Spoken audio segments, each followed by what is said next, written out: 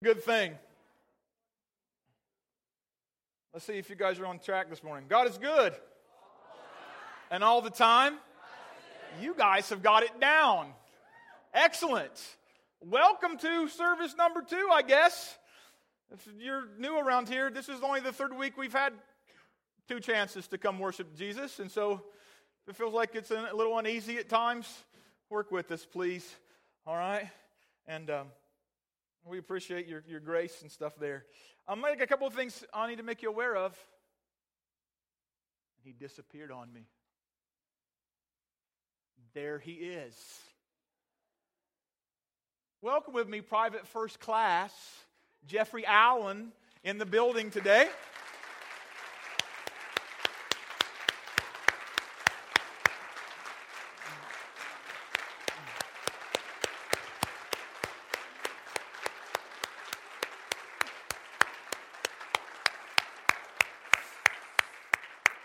Jeffrey's home after some tech school training, and just this is his first Sunday back with us, so we're glad you made it. Thank you. Thank you for your service to our country, man. We're blessed. We've got a lot of guys who are giving of themselves to make sure we stay free and can walk in liberty and enjoy this great land of ours, and so we're grateful. I got a couple things to make you aware of. Tonight, we have an awesome event. We call it Hallelujah Night. It's kind of like I don't even want to mention the name. A Halloween alternative. All right, there's a lot of stuff that goes on for the sake of ghosts and goblins and things of that nature this time of year. So we try and do something that's a little on the lighter side for families. We call it Hallelujah Night. And tonight it takes place. It's called Wild West Fun Fest. So if you got like some cowboy garb or something at the house, you want to throw on some cowboy hats and a big belt buckle and cowboy boots or something and come hang out, and some plaid shirts and vests and bolos or whatever, come hang out with us. It'll be a good night. There's going to be a chili cook-off.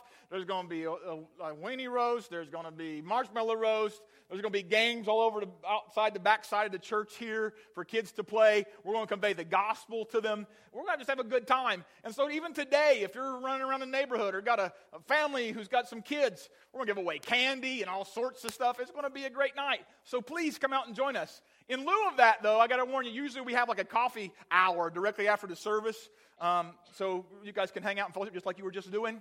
I'm glad you took advantage of the time we just had, because we're not going to do that today, so that the crew could get everything together and set up for tonight. So I just want to make you aware of that. Also, if you look in your bulletin, there's a voter guide in there. And Jim Wolf, who just opened the service with prayer a minute ago, told me he saw a sign in Circleville in front of, I think it was A.G. Edwards or someplace like that. The sign simply read this: research, pray, vote. It's a good thing to do. Find out really what the issues are. Find out what the candidates are all about. Pray, seek the face of God, and then go vote, okay? Don't just take everything that's handed to you via news media and other things. Do some research, do some prayer, and ask God to help you decide what's the best thing to do. This voter guide has got all sorts of congressional things. It'll let you know where candidates stand on particularly biblical issues and issues of biblical Christianity. It's very important that you take a look at that and look through it. Also, if you're like an internet person who does a lot of research, I'm going to give you a website really quickly, okay? If you've got an opinion, you might want to write it down. Go to OhioElectionCentral.com. There, you can put in your zip code plus your 4-digit extension. It will pull up the exact ballot you'll be looking at where your township is concerned, where your county's concerned, where all of that stuff. And they send out questionnaires to candidates and about different things and ask them to answer. Some of them responded, some of them didn't. But all of their responses and replies are right there. And it'll look just like it'll look when you walk into the voting booth. As a good Christian person, you're obligated to be a good citizen. And you can't be a good citizen unless you take on your duty of voting, unless you take on your duty of doing research, unless you take on your duty of praying. You can't do that to your fullest ability. So we want to make those things available to you. And so there they are. Also, just something of note, the inside of this building's changed over the last few weeks. And I just want to make you aware of, I realized there was some question as to what these new banners are down the sides, the signs up and down the thing. Those are our core values. Back in last year, before Pastor Eric was sick and things changed the way we didn't want them to, we began to work on a process of change.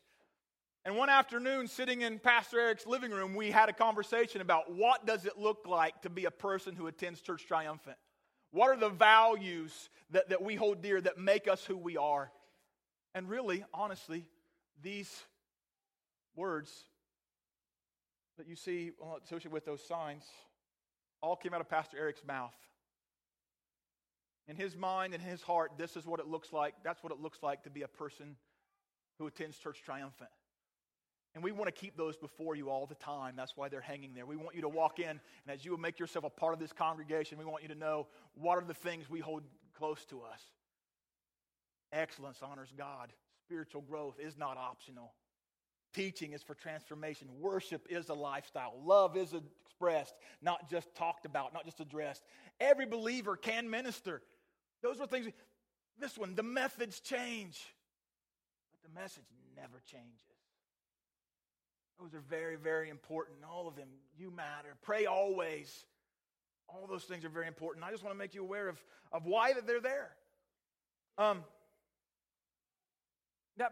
that being said, we've been in a fall for the family, and I appreciate you all attending with us this morning. We've tried to tackle some issues that hit close to home, so to speak.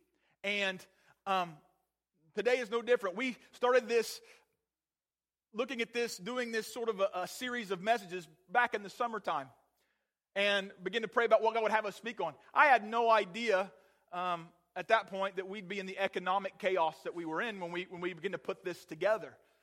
And we felt strongly that God would have us discuss the issue of the family and finances. Is that an issue? Anybody in the building?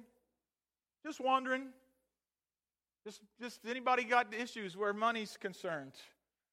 Wondering how you're going to make ends meet. Anybody there?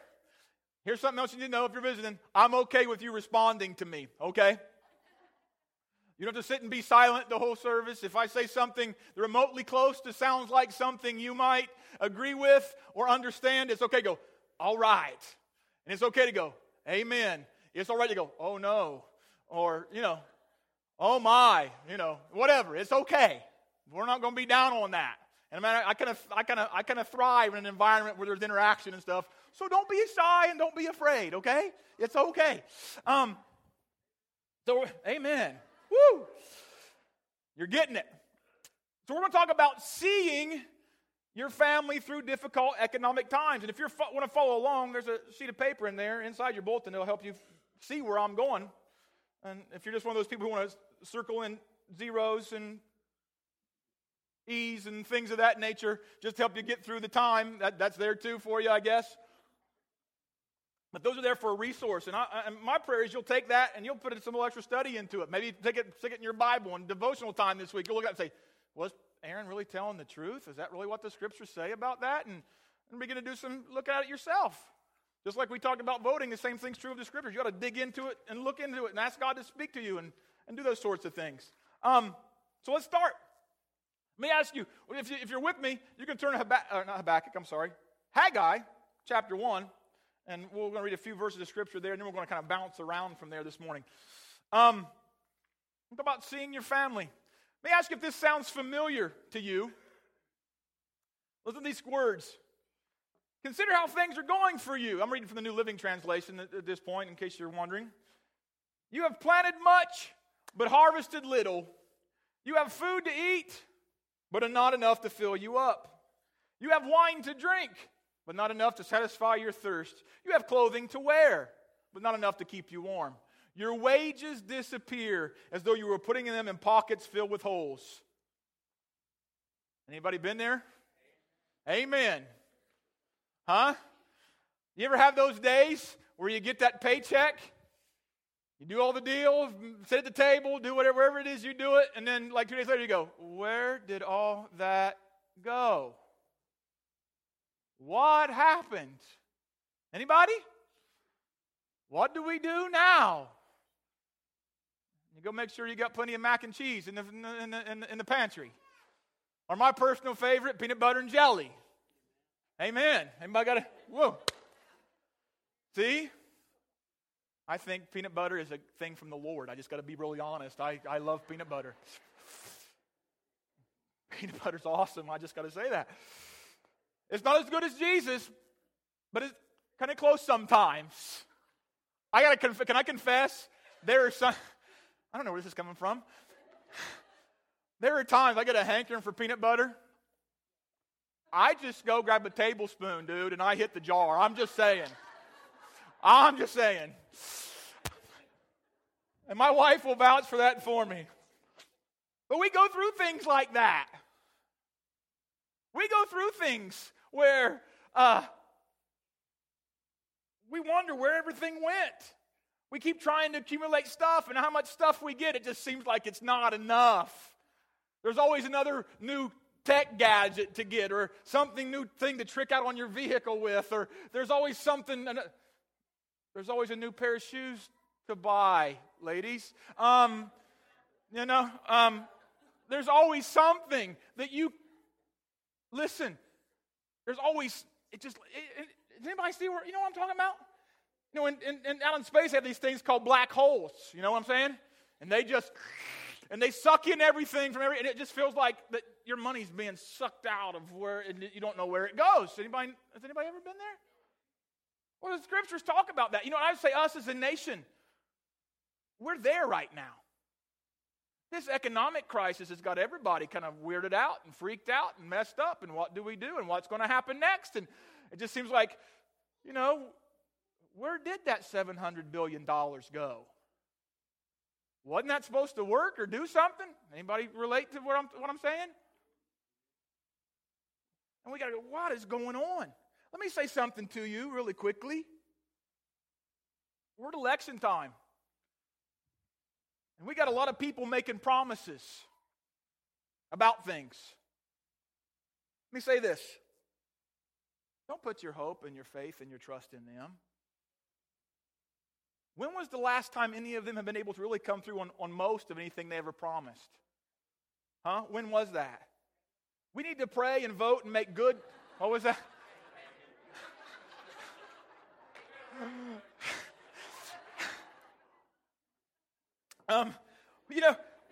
You got to put your hope and your faith and your trust in Christ. He's the only thing sure and stable. Those candidates are just mere men or women. They can only do so much, and most of what they promise, they don't even have the power or the authority to change anyhow. And so when you look at this economic thing, don't expect them really to be able to do what they say they're going to do. I mean, honestly, we have made a lot of bad decisions at a governmental level. We've made a lot of bad decisions on a personal level. And you know what? There's consequence for that. And we're dealing with the consequence of that. And I got to be real honest, I kind of pass a little bit of blame around all of them. I see lots of quirks, and it's freaky to me. Don't put your faith. Why have these things happened? Let's look at chapter 1 and Haggai a little bit further down. Verse 9 says this: You've hoped for riches, or you've hoped for rich harvests, but they were poor, and you brought your harvest home, but I blew it away. And the Lord asked, why? Because my house lies in ruins, says the Lord Almighty, while you are busy building your own fine houses. That is why the heavens have withheld the dew, and the earth has withheld its crops. The reason these things have happened is because we have put our own personal economic issues ahead and above scriptural principle. That's for us as individuals. That's for us as a nation. That's for us as families. That's for us as a government. We have made bad decisions. We have not abided by scriptural principle, and we're dealing with consequence of that. When we look at things God's way and we put His priority, what He says are priorities first and foremost, then things begin to change, and things begin to change in the right capacity. But until we do that, we just keep going down the same path. Our families will continue to go on the same path. This is not true just in your finances. This is true about the communication we talked about last week. It's true about interrelationship things. It's true of work environments. When we start doing things the way God says do it, things can then change. But not until we begin to do things the way He wants them done. And the reason He puts certain principles at work is so that we can be everything He wants us to be, that we can excel and do all that He wants us to do. His intention is not to be mean, vicious, or angry towards us. His plan is to be a good dad that can convey blessing into our lives. But He asks us to abide by a certain principle. You know, we've been really busy worrying about things that really have no eternal significance. You know, We've not been a responsible people in a lot of ways. And God says it can be fixed, and I'll tell you how to fix it. You know what I like about this Bible here? It has impact in every arena of life. It is the truth of God. It tells us how to interact with each other. It tells us how to take care of our money. It tells us how to take care of our children. It tells us how to look at life. It tells us how things began in the beginning and how they'll end at the end. It is good for every piece of life you can imagine. And if we just take what God has put in this, man, we'll get somewhere. But we got to apply that. The reason we find ourselves is because in this predicament, we've worried about things that Christ tells us not to worry about. Now, let me say something. Every good parent, every good husband, every good wife puts things in proper perspective and takes good care of the things they've been entrusted with. Okay? Don't miss what I'm about to say. But Matthew 6:31 says this: don't worry about temporary physical things. He says, don't be concerned about tomorrow. He said, don't be concerned about what you eat or drink or what you're going to wear. He said, your Father knows you have need of those things. He says, seek first the kingdom of God and His righteousness, and all that other stuff will be taken care of for you. He'll add it unto you. Those are His promises, not mine. Those are His thoughts, not mine. Those are His principles, not mine. And He says to do that.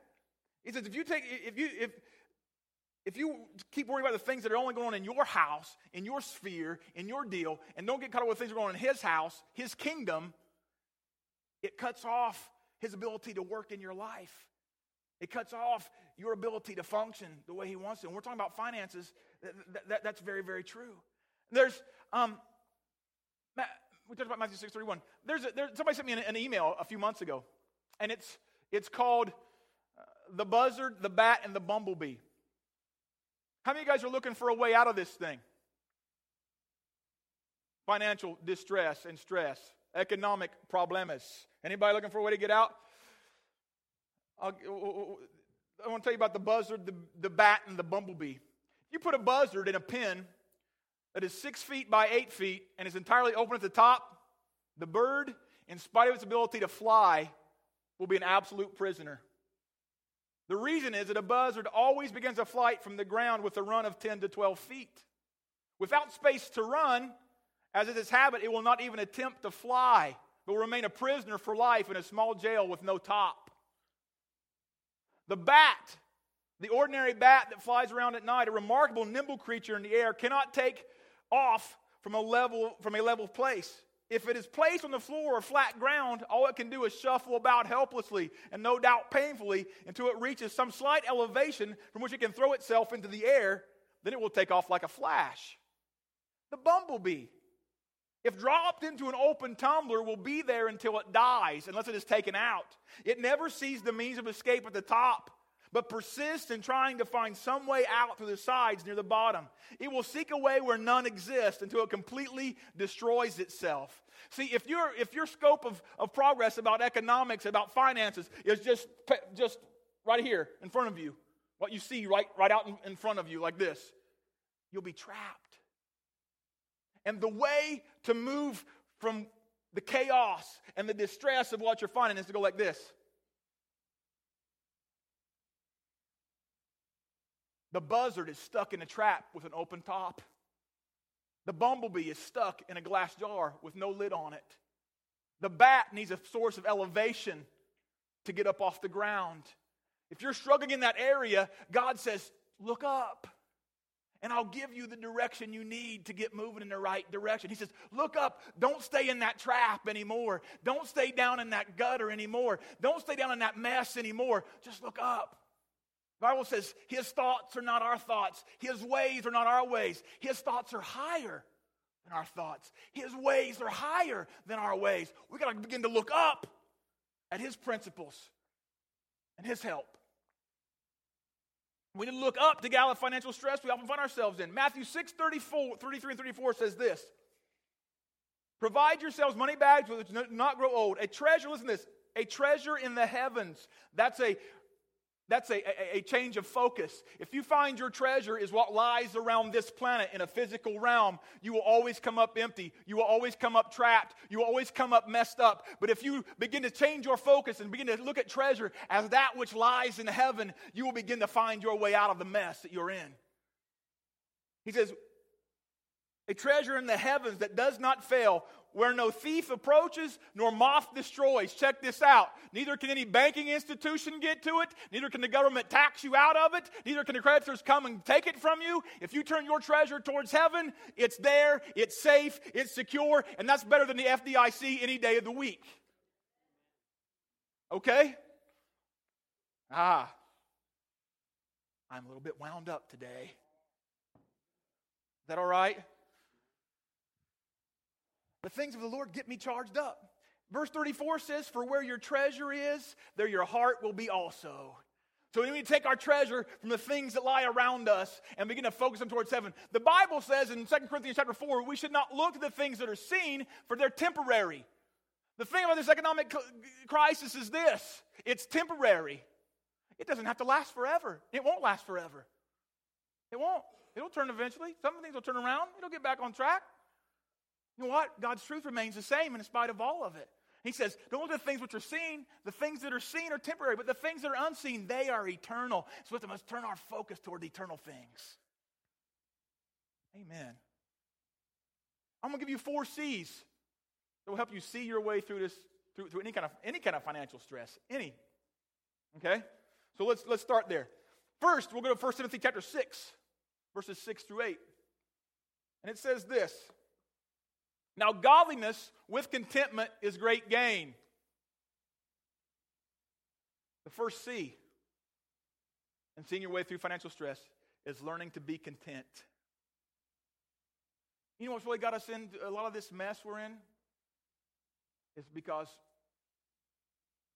families, people bit off more than they could chew. They weren't content with what they had. The government wasn't content either. And so they encouraged financial institutions to give loans they knew would probably be bad, but they wanted to look good and say they were helping people. And so all of a sudden everybody got really greedy and they weren't content with the way things were going. They wanted to try and do something different and try and reach out for something they couldn't accomplish. And then blam! If we begin to walk with Jesus the way he calls us to walk alongside of him, and we become content with where he has us, he says, you know what? We'll get through it. This is great gain. How many of you would like great gain? Does great gain sound good to you? Does that sound positive? Does that sound like something we all would like to reach out after? He says, godliness with contentment is great gain. Not just a little bit of gain, it's great gain. And he says, listen to why he says that. For we brought nothing into this world, and it is certain we can carry nothing out. Listen to the Apostle Paul. And having food and clothing, with these we shall be content. Wow. I'm working on that area a little bit, I think. No? Sometimes food and clothing don't seem like having a whole lot. Does it to you? God asks us to be content with where he has us right now. And he'll help us grow.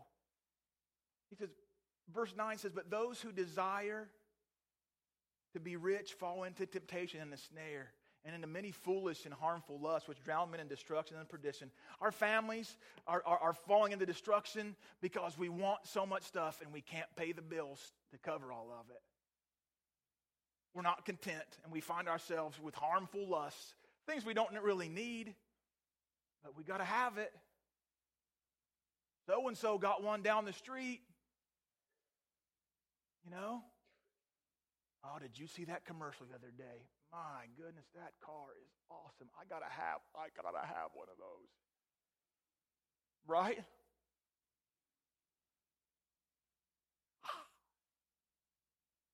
Godliness with contentment is great gain. Great gain. But those who desire to be rich fall into temptation and a snare, and the many foolish and harmful lusts which drown men in destruction. For the love of money is the root of all kinds of evil. Let me make a statement here. Money itself is not evil. Money is a great help, but it's when our focus is, our affection is always on that. When we love money, and we're thinking about how, always going through minds, how we're going to make money, how we're going to do this, how we're going to, I can remember Patrick talking one time about all these guys he works with. They'll work 40-something, 50-something hours a week laying block, and then they'll go work all day Saturday on side jobs so they can make more money and buy stuff and do things. And the next thing you know, they've not seen their family all week long. They'll work daylight to dark on that side job. And do that? You guys ever do that?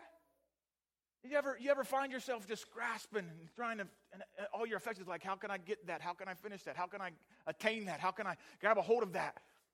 And it grabs a hold of your heart. For the love of money is root of all kinds of evil, for which some men have strayed from the faith in their greediness and have pierced themselves through with many, many sorrows. The thing with contentment is, you can't allow things you can't take with you to be your foremost focus. Listen, the Bible says in the book of, I think it's 2 Peter chapter 3, somewhere in there, that one of these days, this whole planet's going to burn with fervent heat, that even the elements will melt away. You know what that means? Your TV's going to melt. Your car will no longer exist. Your refrigerator that you've kicked 3 times this week because it ain't working right will be gone. And you spent your time being frustrated all week long because those things are all out of sorts. You've not enjoyed time with your family. You've petitioned God, why is this all happening to me? Because we live in a corrupt world and things just fall apart. That's why. You can't take it with you. Don't let it steal your joy and your peace. Don't let it. It's just stuff. It can be replaced sometime, somewhere. I've had a car the last 2 weeks, been in the shop all week long, and guess what? It still ain't fixed. I could be really ate up right now about that. My wife might be more ate up because I've been driving her vehicle while my vehicle's been in the shop. But you know what? I'm not letting it get to me. I'd like for it to be done and be fixed, but it isn't. It's just a vehicle. It'll burn up one day. As long as it gets me from point A to point B, I'm good, and it's still drivable. It just needs some things tweaked, I'm not going to let it eat me up. You can't take it. Lust for riches always leads to destruction. Always. The Scripture tells us that. Greed will bring much sorrow. How many times have you heard of people who have everything they want? They have millions of dollars. They have all the houses and the cars, and they still, some of them commit suicide. Some of them drink themselves to death. They're on drugs like nobody's business. You know why? Because they're pierced through with all kinds of sorrow, and they don't know how to deal with it. Those things will never help you. The next C is control.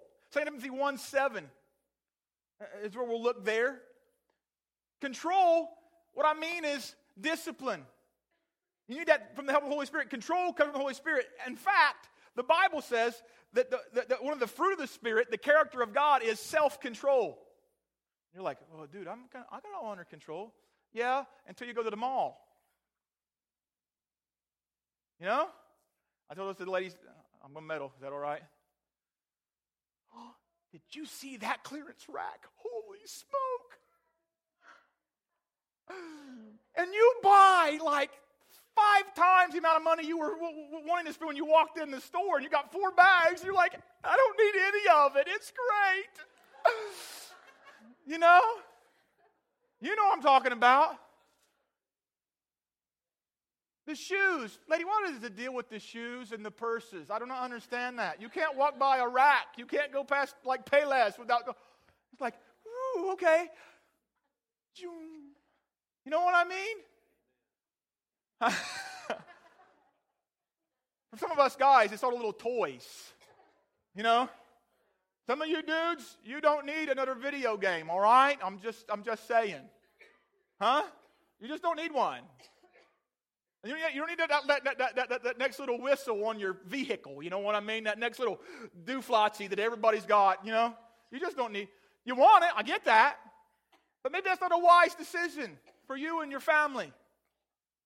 Control comes from the Holy Spirit. Followers of Christ were often called disciples. That means they lived under a certain discipline that nobody else lived under. That means they had something focusing their life and moving their life in a direction that nobody else had. They lived under a source of discipline. You know what?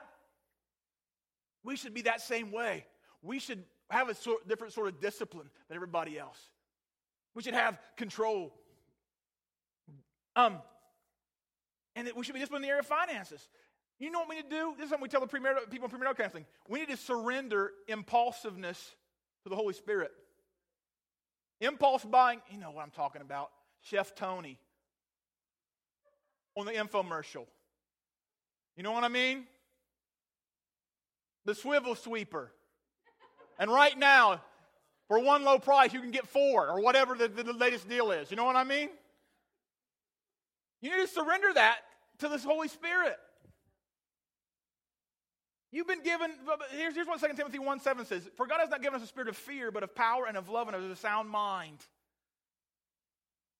You've not been given, you know what? I find that they'll tell you there are 3 things that mess up marriages. They're lack of communication, financial stress, and sexual issues. We're talking about the next one, the big one. One of the 3 big ones is financial stress. You know why we're under financial stress? Because we do things where we just buy frivolously, things we don't necessarily need, that we could have spent money on something significant. We could have put things away for our kids. We could have done all sorts of things, but we just, we got to have it. We got to have it now. And then we go out and get loans so we can get it now, even though we don't have the money right now. And if we don't do that, then, we can just go through this whole process and we don't. That's what, you see what I'm saying? We've got to change the way we think, the way we look at life, the way we look at we've been given the spirit of love and of power and of a sound mind. That word sound mind means disciplined mind. We're giving ourselves we're giving ourselves a new thought process. Romans 12:2 says this, that we shouldn't be conformed to the world, the way the world does things, the way the world takes care of finances, the way the world spends money, the way the world looks. We should be transformed by the renewing of our minds. That means we've got to change our focus. We've got to begin to focus on things that are important, things that are right. The scriptures tell us this, where there is no vision, the people perish. One translation says, they cast off restraint. You know what you need? You need a financial vision. That'll give you discipline. You need to decide. I've had this happen in my office. We're really under a lot of financial thing and stuff. And do you have a budget? Almost like, what's a budget? Are we supposed to have one of those? I don't know. You know why you need one of those? Because it'll help you stay on track, on focus. You as a family ought to sit down and say, you know what? This is where we want to be 2 years from now. This is where God wants us to be 5 years from now. Some of you have decided at some point in time in your life you're going to be out of debt, and then you got off track because you didn't keep the vision before you. Those are all good things to have, but it requires discipline. And the kind of discipline you need to move through things, you need the empowerment of the Holy Spirit, the work of God to accomplish. Listen, it's all about what He's doing, not what we're doing. It's about what He wants, not what we want. Another thing that will help you is realize there's an element of consecration attached to your finances. And I purposely took up the offering early so nobody could say Aaron's trying to get a big offering. I'm not doing that. But these are scriptural principles. And if I don't tell the truth, then nobody can learn to function the way God wants you to. In Malachi chapter 3, it talks about there being a consecrated portion of your finances. A portion God has already set aside for spiritual usage, with a divine purpose. And in Malachi chapter 3, it says, God asked this question. He says, will a man rob God? He says, yeah, you have robbed me. And you say, how? In what way? He says, in tithes and offerings. And verse 9 goes on to say, you're cursed with the curse. You robbed me. And he goes on this next line, even this whole nation. Jim Wolf was just telling me, we were talking about after the first service about the issue of tithing and things like that. And he said he was filling out his taxes. Check this out. You want to see how things are backwards? He was filling out his taxes with this program he's got. And he put in how much he had given to the church, and it was at least a tithe. And this screen popped up. Are you sure you want to claim that amount of charitable giving? This may trigger an audit because the average person gives less than 4%. Are you sure you want to? And he said, you have to say yes to go on to the next part. And it says something like you better have good documentation about how you. I told the early crew. My wife saw a report talking about how they always when elections are going on they always put out everything you need to know about the candidates. You know what I mean? And things you don't really want to know, but they make them available anyway, like their health thing and all that stuff. And my wife saw that they go through their financial statements, and the vice presidential candidates, one of them made $160,000 last year. That's a pretty good chunk of change, I think. To me, it's a pretty big chunk of change. And they gave $3,000 of it to charitable giving. And then the other one made twice that and gave the same amount. You figure that out, that's not a big hunk of what they make. What is that?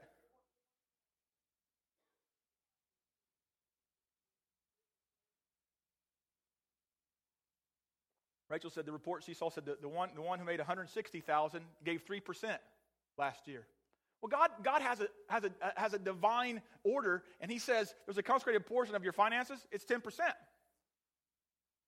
You know what that does for you? It keeps you from being down in this trap like the buzzard. It forces you to go boop like that and put your affection toward heaven. That's what that's about. It's God helping you stay in track and realizing also that everything you have He gave to you anyway. And it keeps your heart right all the way around. That's what that does. Deuteronomy chapter 26, read it, it's there. Malachi chapter 3, read it, it's there. Jesus even says that you should give taxes where that's appropriate. You should give to God what's appropriate to Him. And He was talking about the financial issue. Jesus didn't even let you off the hook. It's really important to follow that. These are things that will help see you through financial stress. See, Deuteronomy chapter 26, I just talked about that, the tithe, the 10%. He says, verse 10 says, bring all the tithes into the storehouse, that there may be food in my house, the Lord says, and try me now in this. The Lord, here's something I said at the beginning. If you're a visitor here, you're just checking out, that doesn't necessarily apply to you. The storehouse is the place where you get fed spiritually, where you grow as a Christian. But once you make this your home, a tithe is to come into the house of the Lord. That's what the scriptures say. This is not a message about I don't know anything about who gives what. I don't really care that much because it's not really about what I know. It's about what you and God are working on together. And you know what? I've talked to several pastors in this area with all the financial stress. And I want to commend Church Triumphant because all of them have said we've experienced loss during this time that our people have stopped giving like they used to. But you know what? Jeanette told me we've not really experienced that around here as of yet. We've not seen any major decline or anything like that. And I hope that continues because you know what? That's what will get you through. It doesn't make sense because it's backwards. You're not to be conformed to the world. We're to be transformed by the renewing of our mind. We've not been touched like that. You guys have been taught well. And I can't take any credit for that. You guys have been taught really well. Over a long period of time. And you've taken the scriptures and you've applied them. Listen, he says, if you will, he says, try me now in this, the Lord says, and see if I will not pour out, will open the windows of heaven and pour out for you such a blessing that there will be not room to receive it. He said, I will rebuke the devourer for your sakes, so that he will not destroy the fruit of your ground, nor shall the vine fail to bear fruit in the field, says the Lord of hosts. You know what he says? Tithing makes it possible for ministry to continue. That's the food in God's house part. And it also causes blessing to be poured out into your house. Is that awesome? You can't lose doing that. Let me tell you something. Not only have you as a congregation continued to give, we together, listen, have been able to give above and beyond what we normally give to certain ministries. Can I tell you about it real quick? In the midst of this, earlier this summer, we gave $10,000 to Armstrong Chiga to make sure ministry continues to happen in Africa. During the summer, we gave an extra $5,000 to Bill Turkovich for what he was doing. And then he's in the Dominican Republic. I don't know if you're aware, they have hurricanes and things down there. Tropical storms. They got hammered pretty good during the latter part of the summer. You know what? We gave another $5,000 for hurricane relief to the Dominican Republic. To a ministry who's not only giving out mattresses and things like that, they're giving people the gospel. And they're seeing great impact and great change because the church stepped up and said, I can do something here. That excites me. I don't know about you. I'm glad we get a chance to do that. And that's what God's saying, so there may be food in my house. It ain't about it's not even completely about what God's doing here. It's what we get a chance to do all over the place. It's awesome. In a time where giving is going down, we're still sending stuff out. That's good. We're applying the principles of Scripture. We're walking in that. Now, let's go on to the last one. Charity is the last C.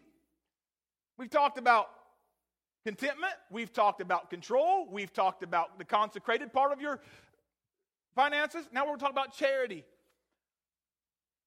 In Malachi chapter 3, he talks about tithes and offerings. He talks about we should be a giving people all the time. And this, listen to me, this goes way beyond financial stuff. Way.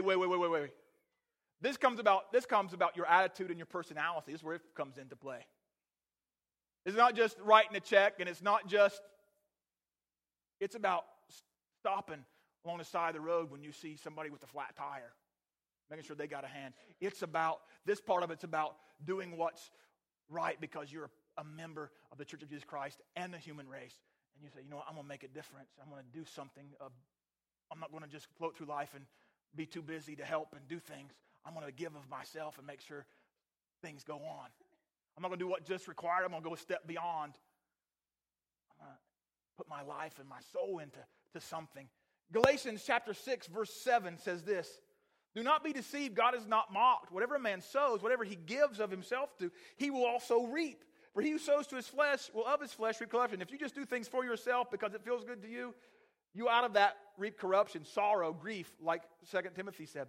But he who sows to the Spirit will of the Spirit reap everlasting life. Now listen to verse 9. And let us not grow weary in well-doing, and while doing good, for in due season we will reap if we do not lose heart.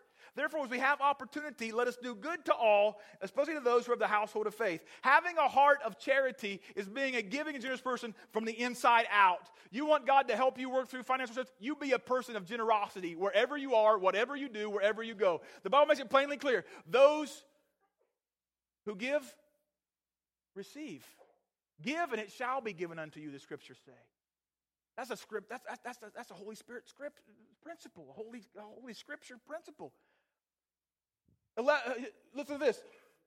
Principles of the kingdom are battle for the principles of the world. Right now, it would be it would seem the logical thing to do to pull back and doing that kind of stuff. It would seem like, okay, we have less, so we probably shouldn't give as much, and we shouldn't do. But listen to the scripture from Proverbs 11:24. There is one who scatters. He's just throwing stuff here, there, everywhere. Yet he increases more. Though he's given of himself, he should have less because he's just spreading it out. He still has more. And there is one who withholds and holds on to more than what is right. But it leads to, he tries to hoard what he has. And yet he's still impoverished. He's still in poverty. The generous soul, Proverbs 11:24-25, will be made rich. But he who waters will also be watered himself. See, it's that principle of reciprocity. In the secular realm, we say what goes around comes around. Listen, I want to put myself in a predicament when I'm in a tight spot. There's somebody next to me who can say, you know what, I can help you through that. You need to be a giving person always. It's a matter of the heart. Listen to 2 Corinthians 9, 6-9. He says, but this I say, He who sows sparingly will also reap sparingly. Who gives stingily will reap stingily. And he who sows bountifully will also reap bountifully. So listen to this next word. So let each one give as he purposes in his heart, not grudgingly or of necessity. You know what? You shouldn't walk out here going, okay, I should probably do that because it is in the Bible and Pastor Aaron says so, and I guess if I have to, I'll just start. You can give with the wrong motives and it have no effect. You can be a generous spirit and just do it because you have to. I mean, you can try to be a giving person and have the wrong attitude about it, and it just completely blows it to pieces anyway. It just will. And he goes on to say, for God loves a cheerful giver. Now listen to this next thing. Because you're a cheerful giver, and God is able to make all grace abound towards you, that you, always having all sufficiency in all things. How would you guys like to have all that you need in all things at all times? That sound like a good plan? That sound like a good idea? Wouldn't that be good for all of us? Then he says, give out of joy. Give because it's a privilege. Give of yourself because it's an awesome opportunity to share the light and the love of Jesus. And God will always make sure you have what you have need of. He will make sure not only that you have what you have need of, but listen, that an abundance, and you may have an abundance for every good work. He says, not only do I want to make sure you're sufficient in what you have, I want to give to you abundantly so you can do good things above and beyond just providing for your basic needs. Is that awesome? Don't you guys love Christmas? I'll be like, hey, yeah, I love Christmas. No, I love Christmas because I like that part of watching my kids' eyes light up on Christmas morning. When I've blessed them, just being a good dad. You know what I mean? I love to watch them go, phew. I love to watch my wife. She loves Christmas, and her eyes just glow. And it's just, she can't wait for Christmas morning. We love that. We love people who love, don't you love that? The Bible does say it's more blessed to give than to receive. We've got to get a grasp or a grip on that. Take your pick. A grips. I don't know what I was going to say. I'm going to make a new word. Can I just make a new word right here, right now? Maybe go on the website and put an Aaron glossary on there or something. You know, if he says that, he means this. God asks us to do that. If we apply His principles always work. You know why? Because it's His word. His word does not return void. The Bible says heaven and earth will pass away, governments will come and go, things will happen, but His word will remain true and faithful. And if we apply them, we will always find ourselves being exactly where God wants us to be, doing exactly what God wants us to do, and we'll find ourselves having all of our needs met all the time. Bill talked about a guy who worked the soup kitchens during the Great Depression. And he would ask people as they were coming through, and are you a Christian? Yeah. Do you tithe? Without fail, he said, not one person who was a tither was in the. He never found a person who actually tithed, who was a giver, who applied God's principles in there, getting soup and stuff in the soup lines. That's an awesome testimony. The Bible says, I have never seen God's seed baking bread. Does that say it's always easy? No, it's absolutely not always easy. It's a part of this life. We got to deal with it. It's corrupt and it's messed up. But God will always be. Sometimes He'll take us right to the brink, and He'll come through for us right at the nick of time. You know what I mean? How many of you have ever experienced that? Dude, there's no way this is going to work out. I don't know how it's going to work out. I don't know what's going to happen. And then at the last minute, man, God just wham, just brings it right in. You ever experienced that? He always does. He grows our faith there, and He shows us He's a good dad in that. He'll do the same thing for you. I want to tell you something. I want to ask if, Burl, you're still here. Can you come play for us? I'm going to talk to you just a minute. There's some things you got to consider. Some of you this morning have been sitting here and you're thinking, man, I've not really been content. My problem is I just always want more. I'm not really happy with where I'm at. And I'm almost got into a place where I'm not grateful anymore, and nothing seems to satisfy or work. Some of you maybe are sitting here and going, you know what? I'm completely out of control. That doggone Payless shoe store. You know? Some of you have thought, man, I know I have not been tithing like I ought to. Some of you may be saying, you know what?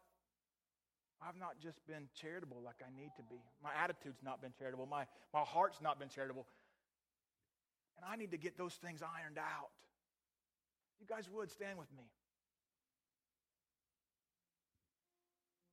You know, some of these things, when we're not content, when we're not disciplined, when we don't walk in obedience, some of us have just been selfish. We've not been charitable, and this messes up our family.